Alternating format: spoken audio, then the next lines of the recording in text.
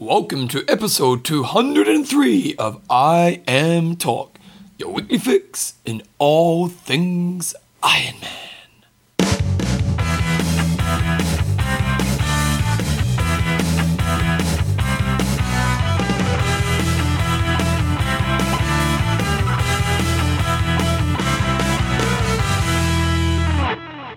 Righto guys, welcome along to episode 203 of I Am Talk with Coach John Newsom and Bevan James Isles, but it's actually just Bevan James Isles in the studio by myself. This week's show is going to be a little bit different because John's up in Kaiteri doing the family holiday and we kind of hooked up a couple interviews, so we thought we'd just chuck those on, give John a week off, and I'll keep working because, you know, that's how I roll. But before we get into that, I Am Talk is proudly brought to you by Coffees of Hawaii for the world's best coffee. And also athlinks.com. Check out your social networking and race results on athlinks.com. So a couple of weeks ago we had an interview of Cam Brown, the 9 times winner of Ironman New Zealand, and we're going to chuck that interview up pretty soon. And then just before, I did an interview of Kieran Doe, both of them both New Zealand athletes, and along with Terenzo, probably our 3 strong Ironman triathletes at the moment, so it's really good to get those 2 boys on the show today. So I'm pretty much going to put that on straight right away now, and we'll get rolling. So just one thing to note, in the Cam Brown interview, his mic quality wasn't the greatest, and I tried to fix it up, but I kind of struggled with it, to be honest. So you can hear him, but it's not the greatest. In Kieran's interview, it's fine. So anyway, we'll put Cam on first, and we'll do Kieran second. Here we go. Okay, on today's show we've got 9-time best ever Ironman New Zealand champion Cameron Brown. Welcome along to the show, Cameron. Yeah, thanks, mate. Hey, obviously it was a big race again this year in Taupo, and you performed exceptionally well. Going into the race each year, the buzz always seems to be the same. You know, you got somebody coming up to challenge you, whether it's Terenzo, whether it's Kieran Doe, whether it's guys from overseas. This year's approach to Taupo, was it any different for you, or was it pretty much business as usual going into the race? Yeah, I probably always feel like I'm the underdog actually going into the race. Sort of, sometimes you get written off that, you know, your time's up, you're going to get beaten. So it's always inspires me though, because I have fuel on the fire for training for that final 8 weeks. So. It's funny in saying that, isn't it? Because it's like last 5 years, every year it's like, you know, can Cam still do it? You know, every year they're like, oh, someone else is coming along, and you know, this is the year he's going to go down. But you know, how does that affect you leading into the race? No, it's good for me because, yeah, as I said, it just puts fuel on my fire, and I'm able to, you know, train pretty hard on just that motivation. So it's, you know, it's quite nice in some ways. So just you know, you need motivation from all directions, so it's good. Like, you know, you had that year where you got second because the race day was just a bit crazy and stupid. Do you kind of, you know, I know obviously you're going to come back next year for the 10, but do you kind of kick yourself that you haven't got the 10 because of that? I mean, I'd love to have 10 now, but you know, that day was just a day that was, you know, hopefully it never happens again, because it was just chaos. That swim was just, you know, had surf conditions out there and people would have probably drowned. So, you know, it's a shame, but you know, you just hope that, you know, Taupo never throws up weather like that again. Yeah. So talk us through a bit of your day this year. Firstly, the swim. You know, I was watching it online. It really looked like the guys dropped the hammer in the swim. Maybe just talk us through how your swim went. Yeah, I mean, I was just hoping to have a good swim. You know, needed to get on those, you know, especially Terenzo's feet, and you know, with Kieran there, he was wanting to, you know, have a real hard swim, and they just took off too quickly, and I just missed the feet, and that was it. They were gone, and probably thought I was a lot closer than what I was. You know, I thought I was sort of a minute and a half down really, but it's a bit of a shock when I got out of the water. You know, seeing that I was 4 minutes down to Kieran and 3 minutes down to Terenzo, so it had me a bit worried quite early on. It was not a nice feeling, you know, an hour into the race when you're that far down. Did you notice, you know, because there was such a small pro field this year in comparison to other years, did that affect your swim as well? Because, you know, you may not be able to stay with Kieran and Doe, but normally there'd be other swimmers to swim with. Was that noticeable?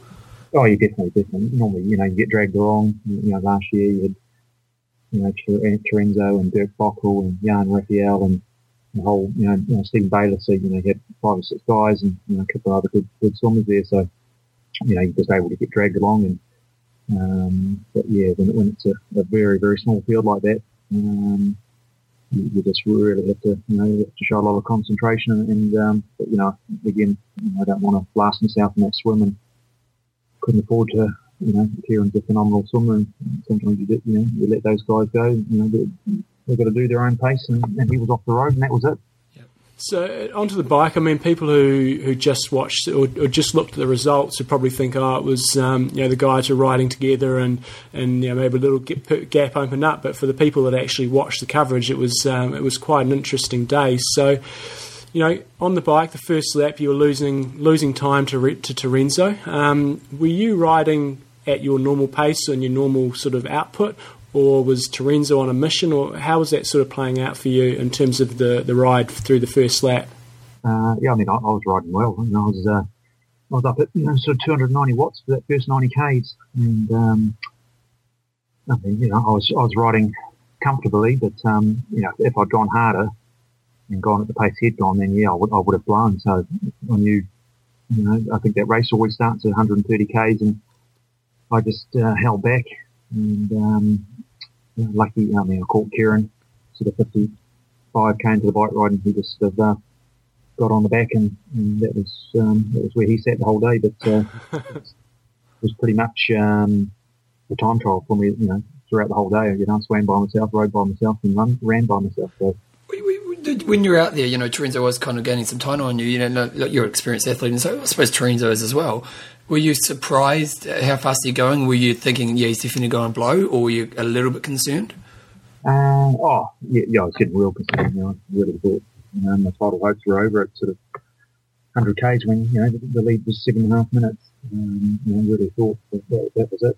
But, I was riding well, and I think it's quite amazing, how much time you can lose at any stage of the bike race through the first 90 or through the last 90. Took big time out of them, from sort of 7.5 minutes down to a minute at the end. So it was pretty pleasing when those times start coming back down, and I felt good through the whole bike ride, and just to maintain that time. That I was doing the riding that I was doing, I felt was pretty good pace, and that was pleasing. And you just get those splits. Every split was more positive, and you sort of feed off that. It must have been the Avanti Chrono, and certainly pulling you through, crushing them on that. It's a good bike. It was. It's quite amazing on Sports Hub. People thought I was going to go, slow on this new bike, but it was fantastic. It's the Indian, not the arrow. You've got to, it's your position on the bike. It's important, and it's the fastest bikes for ever. So I'm very happy on the Avanti Chrono. It's been great, and they're a company that's growing, and it's going to be this 2011 bike is watch out for that. It's going to be pretty awesome. Cool. Positive. We're surprised that Kieran didn't go for it as well. Traditionally Kieran in New Zealand kind of swims like an animal, goes crazy like on the bike, and probably could have stayed with Terenzo. Were you surprised he didn't stay up?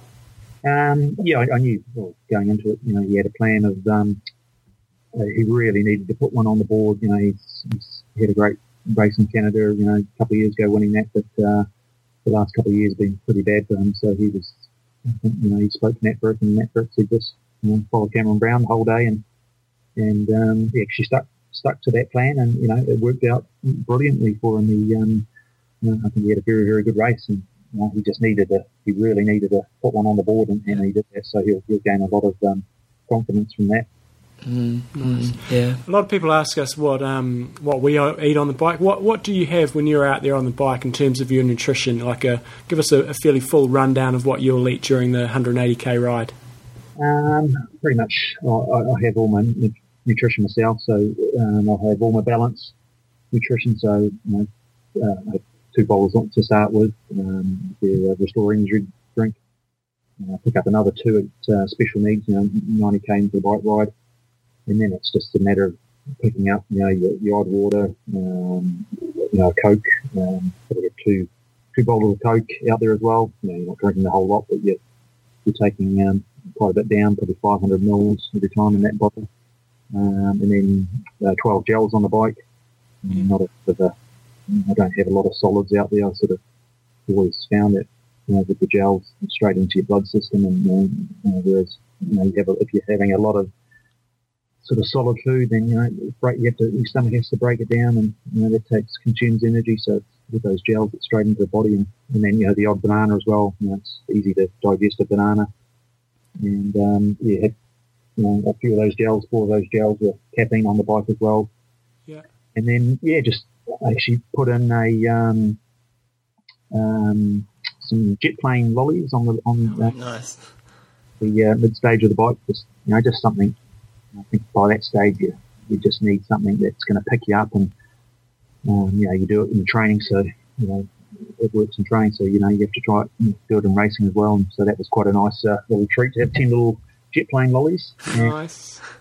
Yeah, so that was the plan on the bike ride, and it all went well. And I think through that last 90 k's, I didn't really slow down much, and that nutrition was just bang on this year. Good. And so coming off the bike, obviously the gap was really closing down to Renzo, and you weren't too far behind at all heading into the run. What was your tactic going into the run? Were you thinking, right, I'm just going to do my race, or I'm going to try to smoke past Renzo, or what were you thinking at the start of the run?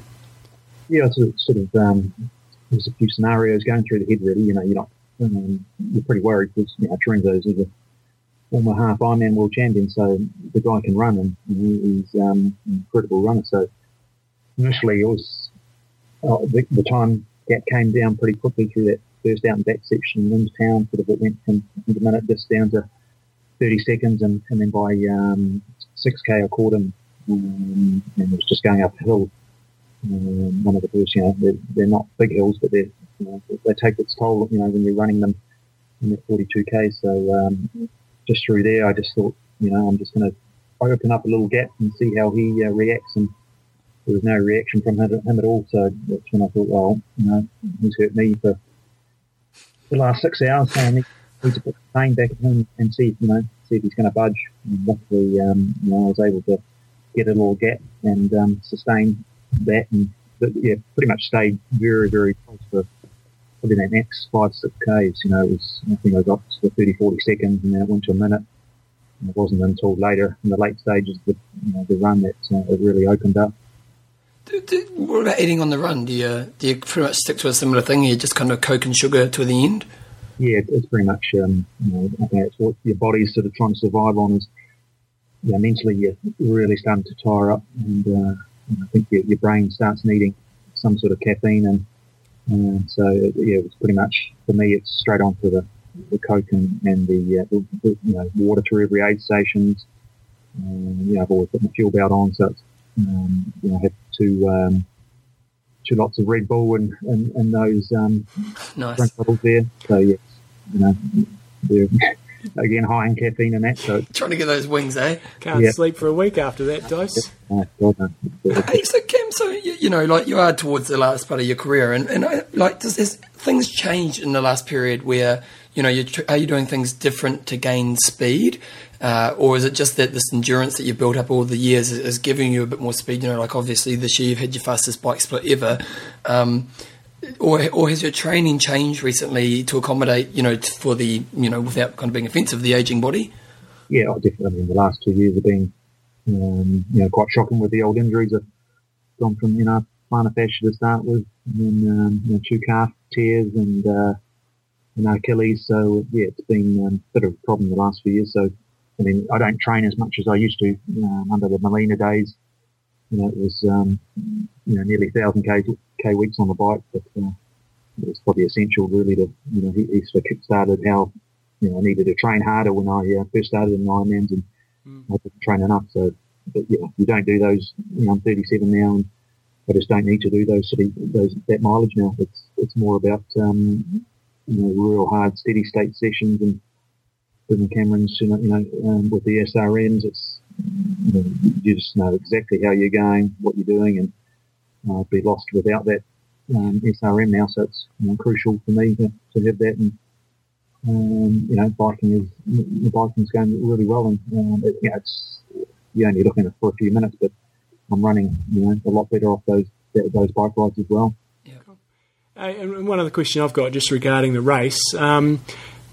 You've won Taupo a lot of times, 9 times. It's a lot of times, Sean. It's a lot of times. It's pretty amazing, really. Some years it's hard to tell if you've gone maximum or not. Like this year, did you go all out? Obviously, you had a bit of a lead. Did you have a bit more on the tank there in the closing stages of the run, or was that pretty much everything you had on the day?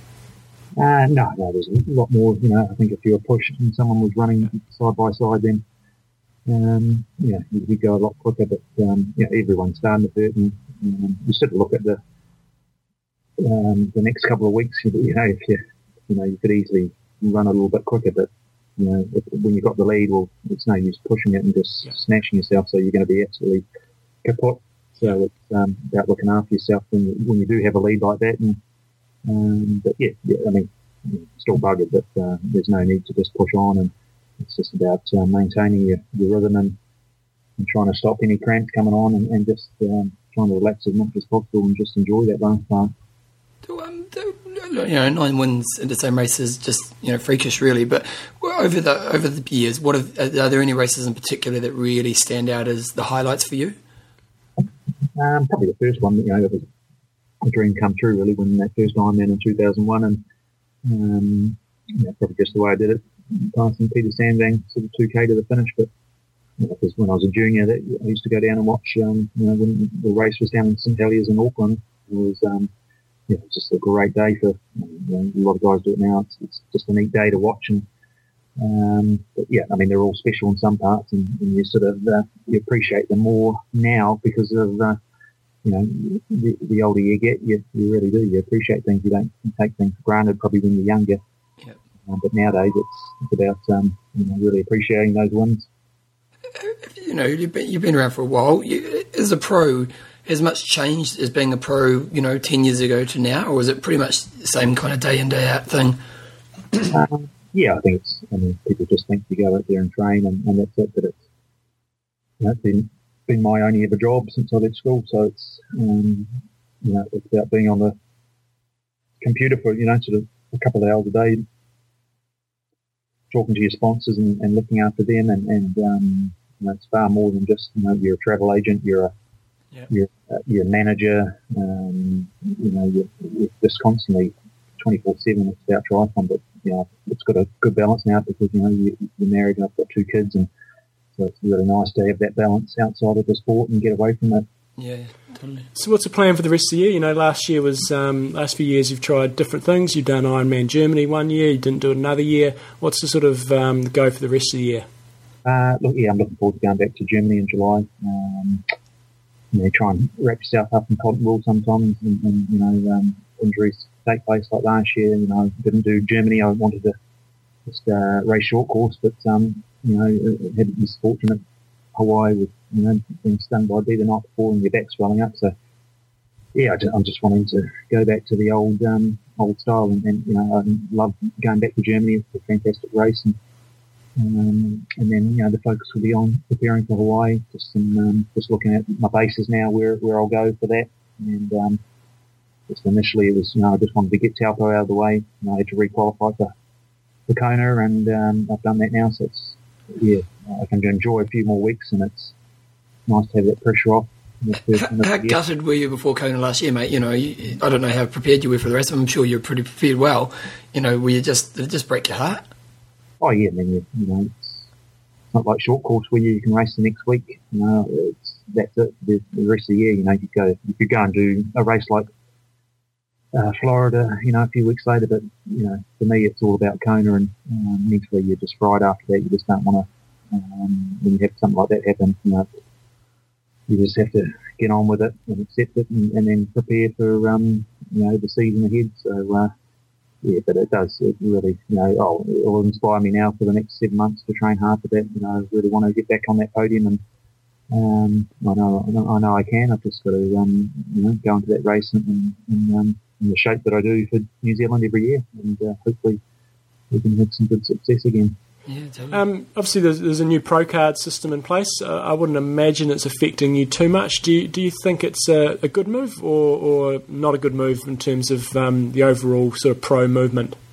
Oh yeah, no, it affects me because I have to pay for entries now. No, yeah. I mean, you don't. Yeah, I mean, it costs. Before you had free entries, and now you're forced to pay $750. Yeah. US. So but it's bad for guys that are just wanting to do one event. They might want to do one 70.3 race, and they're forced to pay $750 dollars. So it's not good for them. But if you're racing a lot, then it's not too bad. So, but hopefully we'll see a lot more anti-doping tests. In New Zealand, we had probably the most we've ever had, so that's great. So hopefully every race now has got a lot of drug testing, and that's why the program was set up. So I just hope that it's going to be like that, and if we can see every race being tested, then that's great for the sport. As a top pro, you're one of the top pros in the world, really. Do you have much of a relationship with WTC, or do you just kind of pretty much deal with race directors?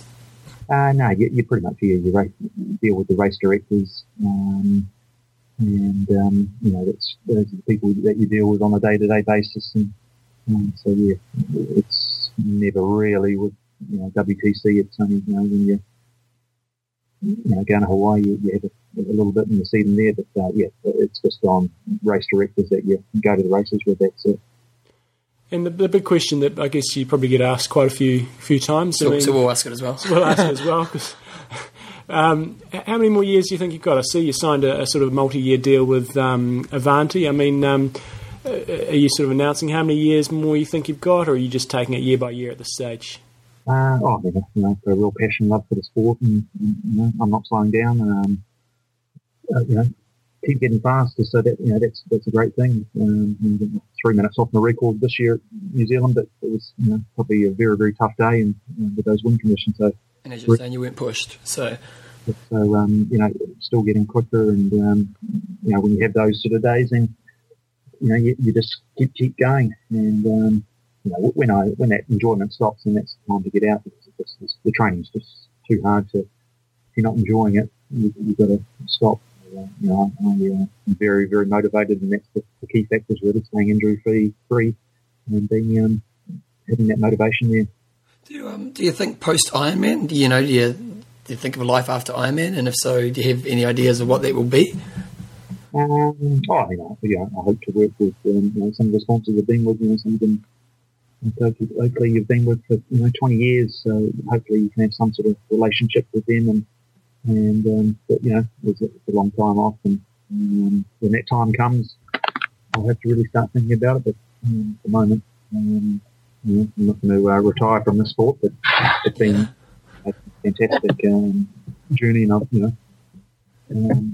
try to look after myself as much as I can, and set myself up for those later years. So I'm not complaining about anything really. It's been pretty neat to have your dream come true and be a professional athlete for the last sort of 20 years. Awesome. I think... no, just quickly. No. Like next year, it's going to be the 10. How do you feel about that? You go, how important is that going into next year? That is just unprecedented in our sport. For someone to win the same race 10 years in a row, does that already make you nervous, or is that just a challenge that you're excited about doing?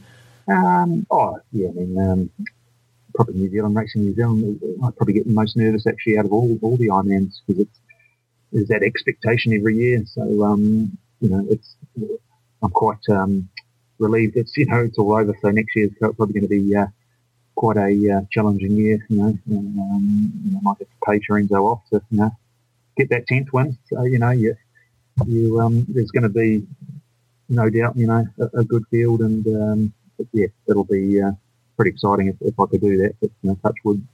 Yeah, we'll be definitely cheering you on. Yeah, it's crazy to think when you were saying how you won the first one in 2001, you're still winning it. It's awesome. Awesome. Hey, so fantastic race, and we'll be looking forward to. You make us proud, mate. And we'll look forward to progress in Germany, and then on time Kona. So all the best for the rest of your season. Thanks very much, guys. Cool. There's Cam Brown, the legend that he is. I bloody hope he gets that 10th Ironman, because I think that'd be just a pretty phenomenal achievement. But one person who will be pushing at his toes next year is Kieran Doe, and here is Kieran Doe right now with his views on all things Ironman. Here we go. So on the show today we have Kieran Doe, aka Doe Boy, and So obviously had a big couple of weeks just gone by because he got third in Ironman New Zealand, but more importantly, he's just got married, mate. Congratulations. Thank you. Where did you end up getting married? Up on Mangawai. Parents have got a property up there, so it's beautiful. And did you do the big honeymoon? Yeah, we hired a camper van and went up the coast, up through the Bay of Islands, all the way up to Cape Reinga for 5 nights. The big question I suppose I've got that comes to mind right now is, being a pro triathlete, when you're on your honeymoon, do you still train a lot?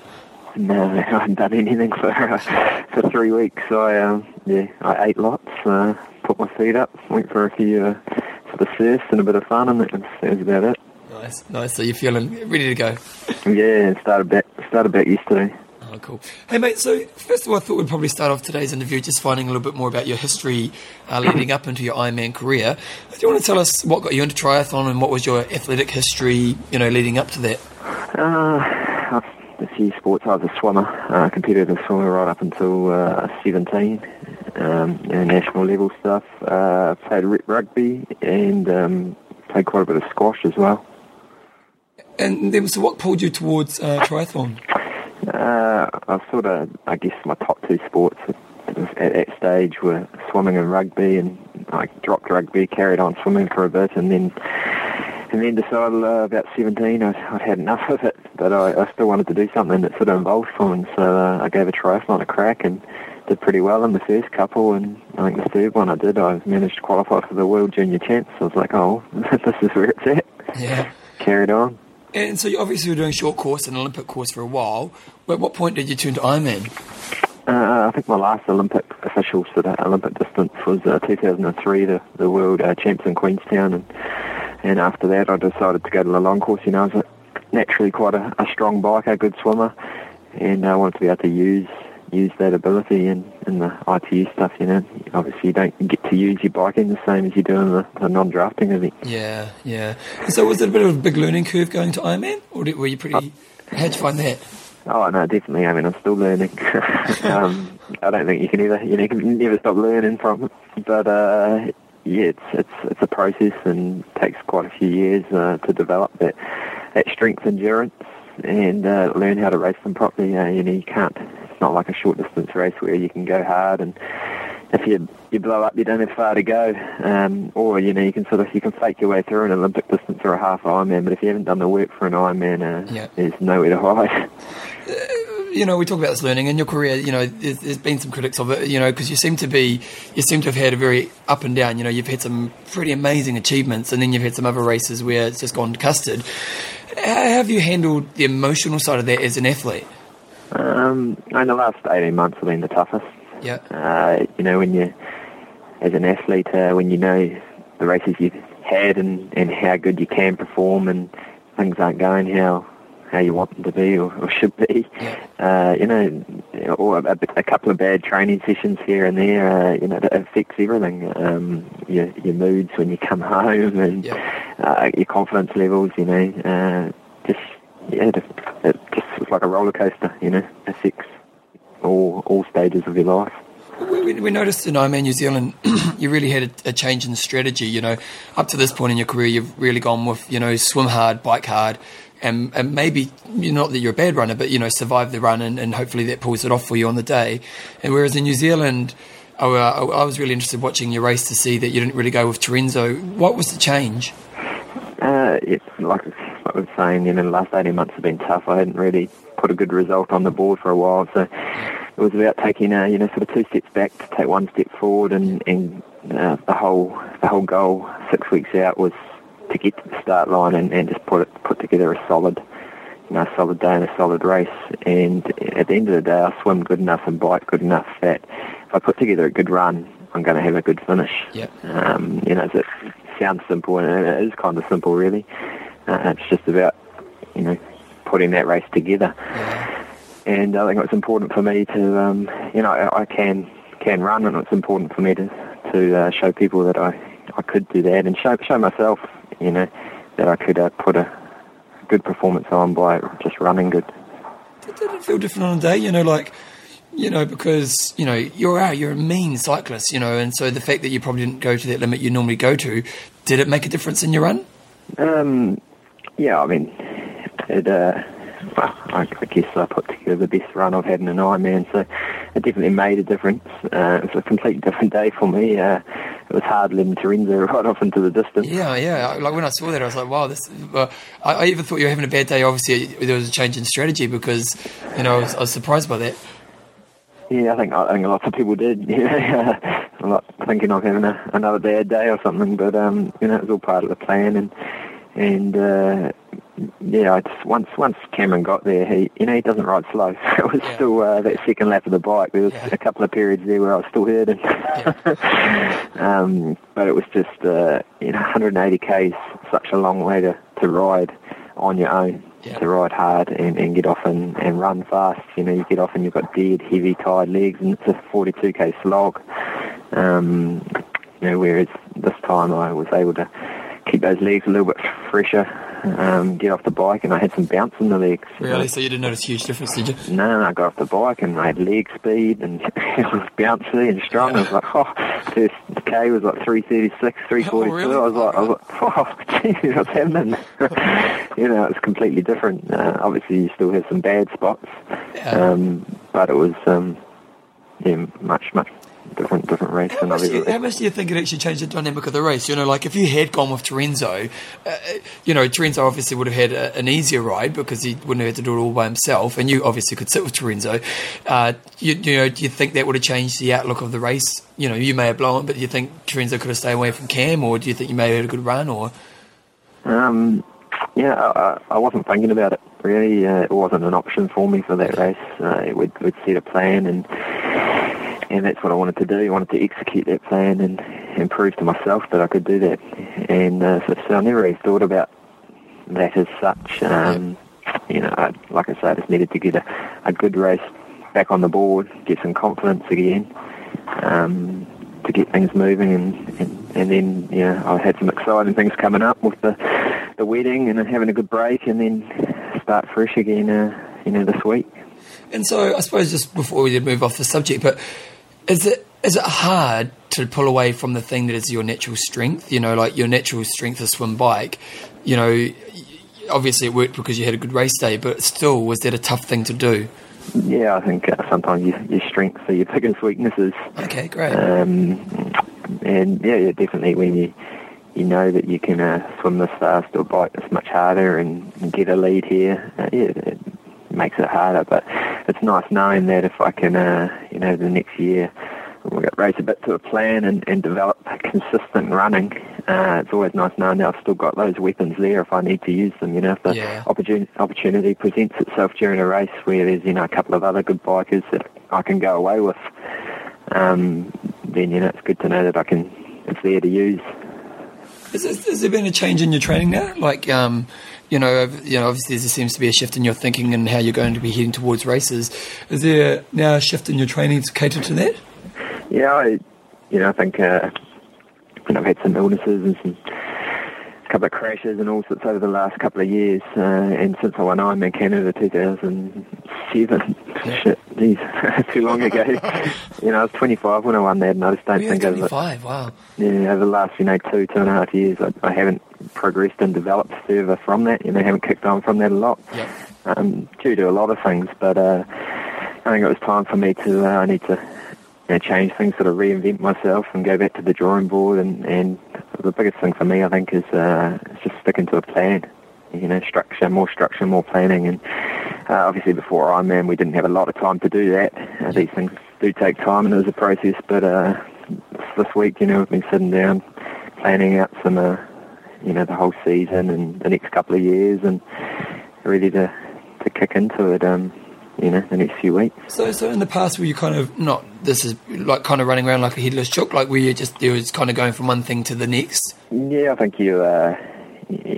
obviously I did some work that worked for Ironman Canada and some other races, and sometimes you go back and try and do that and it doesn't work, so you can change this and you don't give it time, and then that doesn't work, you have another bad race, so you keep changing things. You don't give your body time to adjust, or you keep trying to do new things instead of just going back to the basics. for you as a pro, what kind of trainer are you? Are you the kind of guy who just does lots and lots of hours, or do you go for more short, intense training? No, I've definitely become. I used to be just more is better, Yep. as you do when you're young. Yep. But no, I've definitely become much smarter, and starting to really read and learn my body and know what works for me and what doesn't work, and know that it's there's a period and a time to put in some big miles, but then there's time for quality work as well. And what's it like? Like as an athlete, I know I was probably guilty of doing too much training. What's it like to go from doing the lots to the more intense stuff? Yeah, it's different, but I mean the more intense stuff, obviously you don't have to be doing the 6-7 hour bike rides all the time, so you get a bit more time, but the intensity work, it definitely knocks you around. You're a bit more tired and need more sleep and rest to recover from it. And when you do your intense work, do you do it by yourself or you go out with training partners? Yeah, it all depends. Usually you do me personally, the longer stuff with people, but when you do your sessions, are quite specific to the work that you need. So a lot of the time, it's hard to do it with other people doing different pacing or different types of sets. Yep. So your big races, obviously Canada was pretty impressive. What was it like doing that day? Canada, yeah, it's probably it was the one Ironman where it was just a perfect day. Everything flowed nice, and it was almost effortless. Don't get me wrong, I still periods where I hurt, but it just seemed to.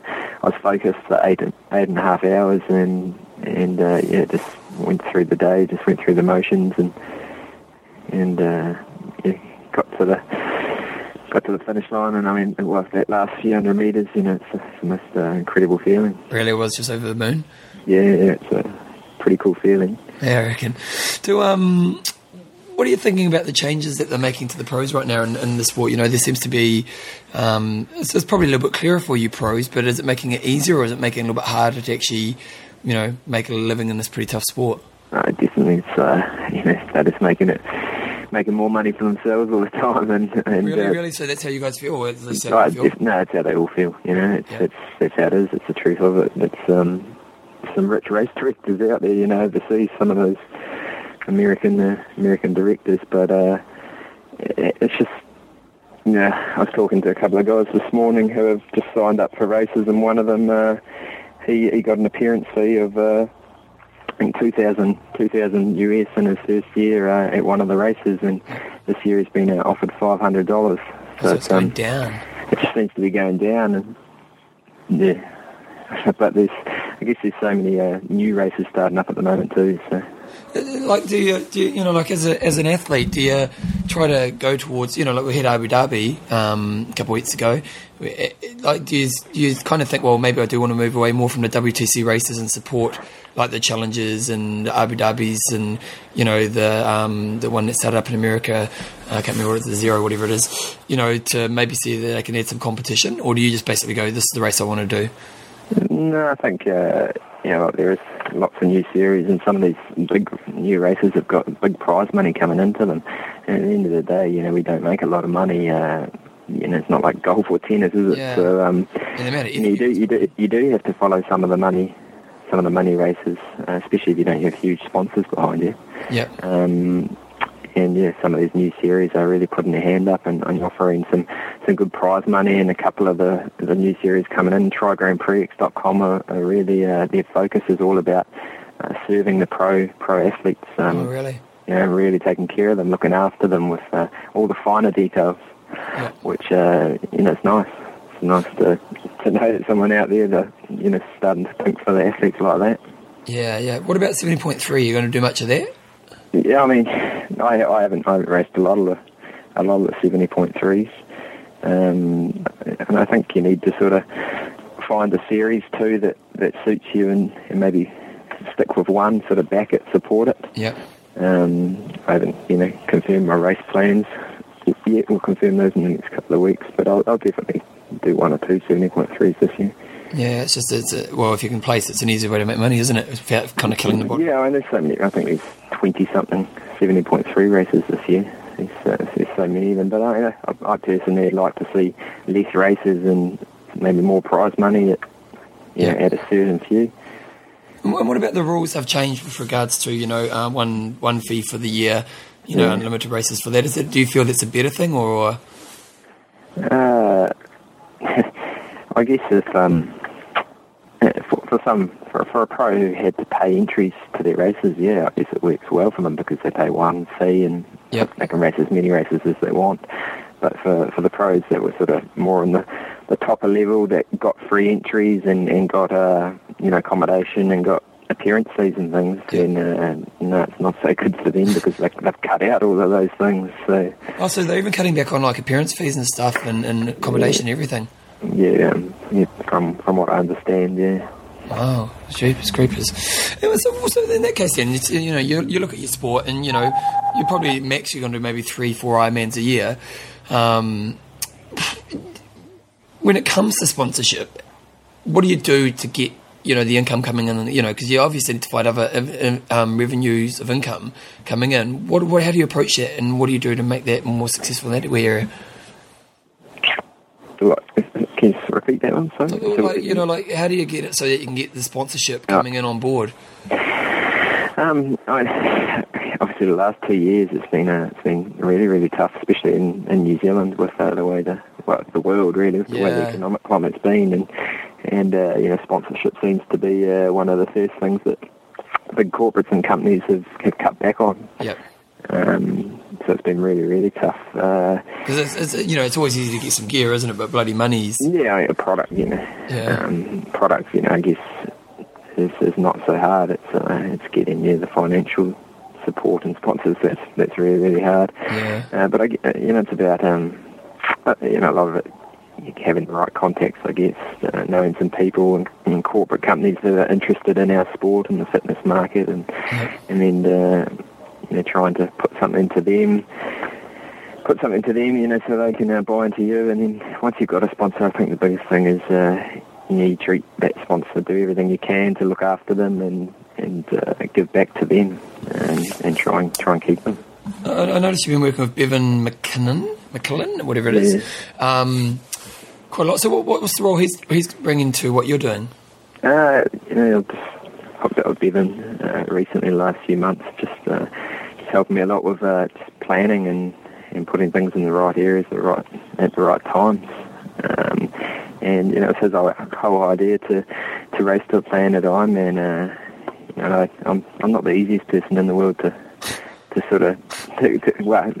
coach or anything like that, and so I don't listen to a lot of people. No, just lots of input and guidance and stuff.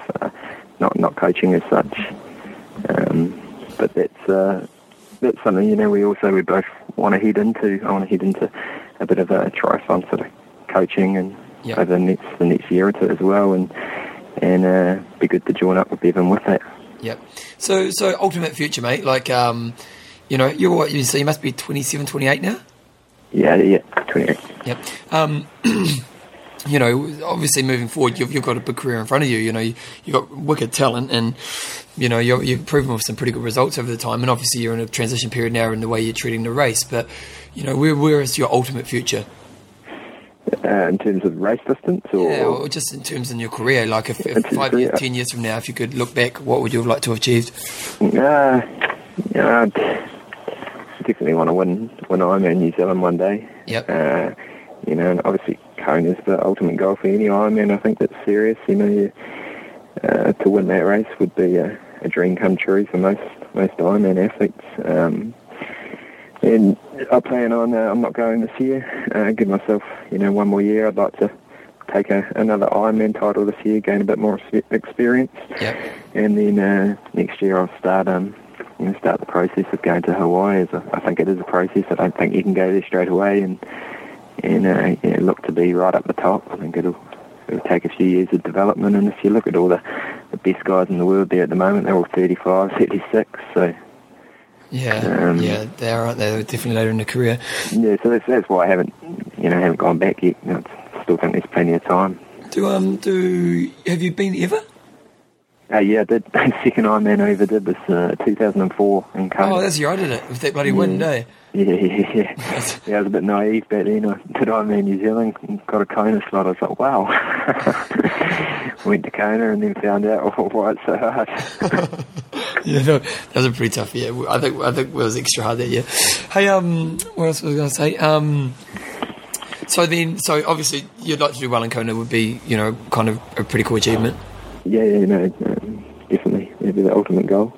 Who do you like as an athlete? Like as the competitors around the world, it's one of the downfalls of the sport is you don't really get, other than doing Kona, you don't get a chance to, race against other athletes that much. But who do you really admire as the athletes out there right now? I'm a big Macca fan, Chris McCormack.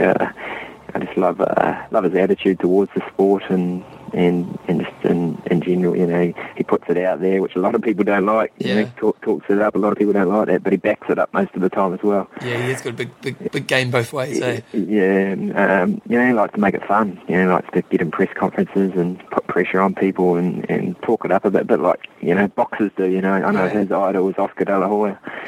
And he likes to put a bit of that into triathlon, and a lot of triathletes are too secure, and they don't like that. As soon as you start giving a bit of cheek here and there, they take it too seriously. Yeah. Whereas he doesn't, and like I say, he backs up most of what he says. But you actually worked with Macca for a while, didn't you? Like I remember, yeah. Did you get second at Road or third at Road? Third. When you got third at Road, you were working with him around that time, weren't you? Yeah. No, he's been good to me, and I still, if I need ideas or anything, I flick him an email and he'll give me his thoughts. And it's easy to listen to stuff that comes from someone who has been good themselves as well. What's he like to train with? He trains very not really scientific, not like obviously Crowley's another big one at the moment, and he's very particular about things, whereas Mac is a bit more laid back and just gets out there and does it, has fun and enjoys it. Yeah. And anyone else you really admire at the moment? You got to admire Crowley. The guy's incredible the way he just backs up races after races. Yeah, his consistency's amazing, eh? So races so calculated, and I've always had respect for Cameron, but every year I race him I get more respect, I think. Yeah. I'm sure if the world champs, many people have said it, had been on the New Zealand course, he'd have more than one world title. Yeah. On that course, he's a machine. He's won the race all different ways and under different pressures. And this year, when you're 8.5 minutes down on Terenzo, it's got to be pretty scary. Yeah. But I guess this year racing, I saw the race from a different angle, and saw how controlled he was. He didn't panic, and just showed his class again. Yeah. Was it a little bit disheartening with the numbers of pros in New Zealand? Like, there was a significant drop, and I know most of the guys who turn up normally are second tier and haven't really got a realistic chance of getting podiums, but did it still feel funny, or did it really matter? Yeah, no, it definitely felt funny. I think us boys had a bit of a joke at swimming one morning, that we could go have our race this Sunday. Yeah. Just a training day. So, yeah, it's definitely, I guess it's definitely a bit sad, but it's the way it is. The races don't pay big enough appearance fees now to bring these guys out here. It's such a long way for the Europeans and things to come. Yeah. It's their winter, and why travel halfway across the world for X dollars when there's so many races so close to them now? Yep. It just doesn't really make sense, and I think Cameron scares a lot of athletes off. Oh, you do? She puts people off, does it? Yeah, I think you get a lot of athletes that want to win an Ironman, and I guess they look and they go, well, Cameron's won that race 9 times. There must be a reason. 9 times. Yeah, crazy. Eh? Must be a reason for it, and if you're after an Ironman win, Ironman New Zealand's probably a tough one to pick. It's the same when Macca or Crowe turn up to races. Yeah. A lot of the time they can scare other athletes off. Yeah. So do you do that? Do you choose a race based on the field, or do you go, no, this is the race I'm going for this year? I think you have to have a mixture of races during the year where you race in some where you want to make some money, and different times of the year where you're not at your peak fitness, so you might pick an easier sort of field. There's no such thing as an easy race anymore. They've all got good athletes, but obviously there's some races that have 2 or 3, 4 really good athletes, others have 10. But then I think there's times in the year where you have to race the best athletes, if you want to. Yeah, because it kind of takes you to the next level, doesn't it? Exactly, and if you got a dream of winning Kona one day, there's no point in dodging the best athletes in the world because they will turn up there. So. Yeah. Was it the fact that Abu Dhabi was on close to New Zealand, was that a tough choice for you? Because it was a race that was kind of designed for an athlete like you. Yeah. Did that appeal to you? The race would have suited me perfectly, but especially because obviously it was a no. As well. It was a no-go this year with getting married and stuff. The whole wedding was worked around Ironman New Zealand. So, but it's definitely a race that if it happens again, it's definitely in my mind anyway. Is there any word on the street that it is going to happen again? Do you know? No, I'm not sure yet. I think it just depends. Those the sheiks and stuff over in Abu Dhabi, how they feel next year, I think. I don't think they're struggling with money, mate. I was over there a couple of weeks ago, and okay. Yeah. It isn't a poor place. Let's put it that way.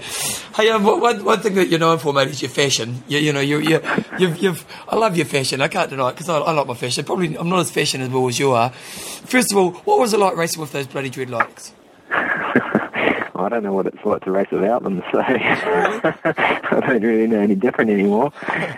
I don't really think about them anymore. Obviously, they get a bit wet coming out of the water and a bit heavy to start with, but they tuck up all right behind the helmet, and then I sort of forget about them. But obviously, it's a bit different when you go to Kona and places like that.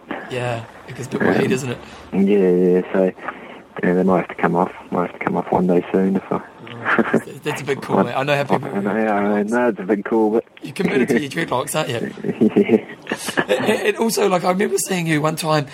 You often wore shorts as well. Sometimes you wear pants, sometimes you wear shorts. How do you find that? Because I saw you wearing these Nike long shorts, and I was like, man, that's craziness. It's my first time, first or second time, and yeah, I just wanted to be. Once I got to the run, I wanted to feel more comfortable, just like I was out for a run. So that was the choice of wearing the shorts. And I don't like short running shorts; I like the longer ones. So. Yeah. Now you do tri pants? Yeah. I stick to the tri pants now. It's disappointing, mate. I was hoping for fashions first, Yeah. Got to win the races too. No, that's true. So, no, you say? Hey. I was going to say, you wouldn't want to be the Anna Kournikova of triathlon. No, you wouldn't want to. You have got some wins. I don't think she would win, so I don't think you got that problem. But I do think in a way that for you, when it comes to marketing yourself, definitely having a different look doesn't necessarily hurt.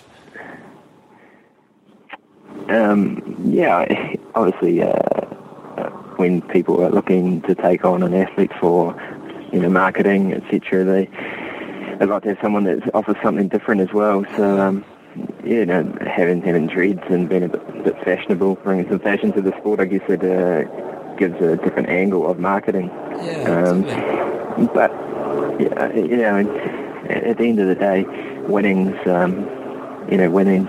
my market. You win races, you're going to get sponsors.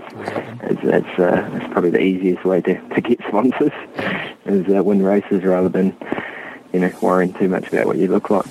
Hey mate, don't worry. I'm liking the fashion. Don't worry about that. I'm giving you the outs on the fashion. Hey, so you're saying you haven't really planned your year. You're kind of looking forward to over the next couple of weeks sitting down and writing a plan. You obviously want it to be a pretty big year. Yeah, the one race I had planned, I'm going to go that to Ironman Canada. Oh, great.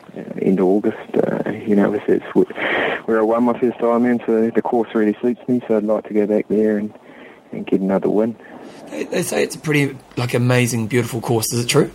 Yeah, it's a great course. It's sort of like Queenstown, really. A big lake runs through the middle of this little town, sort of mountains around it, and one big loop on the bike rolls up over a couple of mountain passes. And, it's a good, honest ride. Yeah, really nice ride, and the run just runs along the lake. Yep. I thought I'd just finish off the interview, mate. I actually once wrote a song about you, so it was called High Risk Racer. So I won't sing it to you or anything, but it was. I might send you through the words. I think you'll like it. So you inspired my musical side of me, mate. So I thought I'd let you know there. Don't worry, it wasn't a love song. Let's just get there right now. Yeah. Hey, well, thanks for your time today, mate. And it's good to see, you're obviously taking it to the next level with your training, and you're obviously a really talented athlete, and look forward to watching what happens over the next couple of years, with this kind of shift in thinking for you, because you got the goods, and it'd be just, great to see that consistency coming through in your racing, eh? Cool. Yeah, thank you. Good to talk to you. And do you have a website you want to plug? Yeah, just www.doughboy.co.nz. And any sponsors you want to plug? Yeah, I've actually just signed up with Orbea Bikes. Oh, great. Just re-signed with Profile again, Profile Design, and with Ems Power Bars too. Oh, good on Em. She's really great, good. Yeah, good. Yep. Good. So, I've got a few new ones on board, which is good. Good times. Hey, mate, well, thanks for your time today, and we'll get back on the show sometime in the future. Yeah, cool. Cool, Cheers, thanks, mate. Cool, so that's both the interviews of both the boys today. We're pretty much going to wrap the show up now, but before we do, our sponsors. I got this email through from Albert this week giving us a hard time about how we enunciate all the words for the Coffees of Hawaii and Kona, and I'm going to leave it till next week because it gives us a pretty hard time. And you know what? I know my reading's not the greatest, but I think John's got to take a bit of responsibility for this one as well. If you're thinking about getting some coffee, and you want to support the show and Albert, obviously Coffees of Hawaii is the place to go. They deliver a great product. We get so many emails from people, and obviously Albert does as well, from people who just love the product that they deliver. And if you think about how much coffee you drink every day of your life, and I'm pretty sure most of us drink a lot of coffee, why wouldn't you drink great stuff? And they do the recurring payment, so you can get that sorted out, so it comes along every time. And once again, go to Coffees of Hawaii, find out some coffees you like, and again, if you're unsure of what flavour you're going to like, email them, because they're really great at responding, and they'll give you some ideas on what kind of coffee you'll like based on what you're drinking now. So check out Coffees of Hawaii, because they've been the longest supporter of IM Talk, and we love the crap out of them. The next place we always want you to head out is athlinks.com. Now, I actually had a guy from the gym, a guy called Jared, who I'm never sure if it's Jared or Gerald, so I'm going to ask you that on Wednesday, but he was saying he was listening to the show, and he's got a little sports club he's trying to think about putting Athlinks on, and I was saying to him, he probably wants to do a bit more research, but it seems like a pretty great place if you've got a club, as a way to communicate with everybody within your club, to make sure that we can all keep online with the same kind of thinking, send out a message, everyone gets it. You can put the maps of the runs on Athlinks, you can see who's going to be racing in this weekend's race if everyone joins up. So it makes the management for those small clubs just so much easier. And when you think about people who work in small sporting clubs, it's 99% of the time it's volunteer work. And so the webside of it, most people aren't that geeky, so most people don't know how to set up websites and stuff. And Athlinks just takes all that work away from you. So if you have got a sports club and you want to, it could be a kids sports club, it could be your tri club or anything like that, and you want to find a good way to coordinate everyone within that club, Athlinks is the perfect answer. So check it out, go on Athlinks, look at how their club selection works, and get your club involved so that you can communicate with them better and also support another great friend of the show. That's pretty much this week's show. There's not much goss really. John's gone away for this romantic weekend, and I'm left on my lonesome. The good news is that I am away for a romantic weekend next weekend. I'll go to a place called Terrace Downs, which is about an hour out of Christchurch. It's a beautiful resort. We managed to get a deal, because I don't like spending lots of money, but we managed to get a pretty good deal on a room for 3 nights. So it's Easter weekend, so that's pretty cool. And other than that, there's not much real goss. I would like to know what your favourite Easter eggs are, but maybe we'll talk about that in next week's discussion, because I am partial to a few cream eggs, and I do like this Easter time for it, the fact that I allow myself to eat so much chocolate. So I am looking forward to the chocolate this weekend on my romantic weekend, and I'm pretty sure Joe will too. But other than that, we'll rock on, and thanks for Cam and Kieran for being on the show today, and we'll be back on the show with our normal format next week. I'm Russ. I'm in Don't. Train hard, train smart, kia kaha.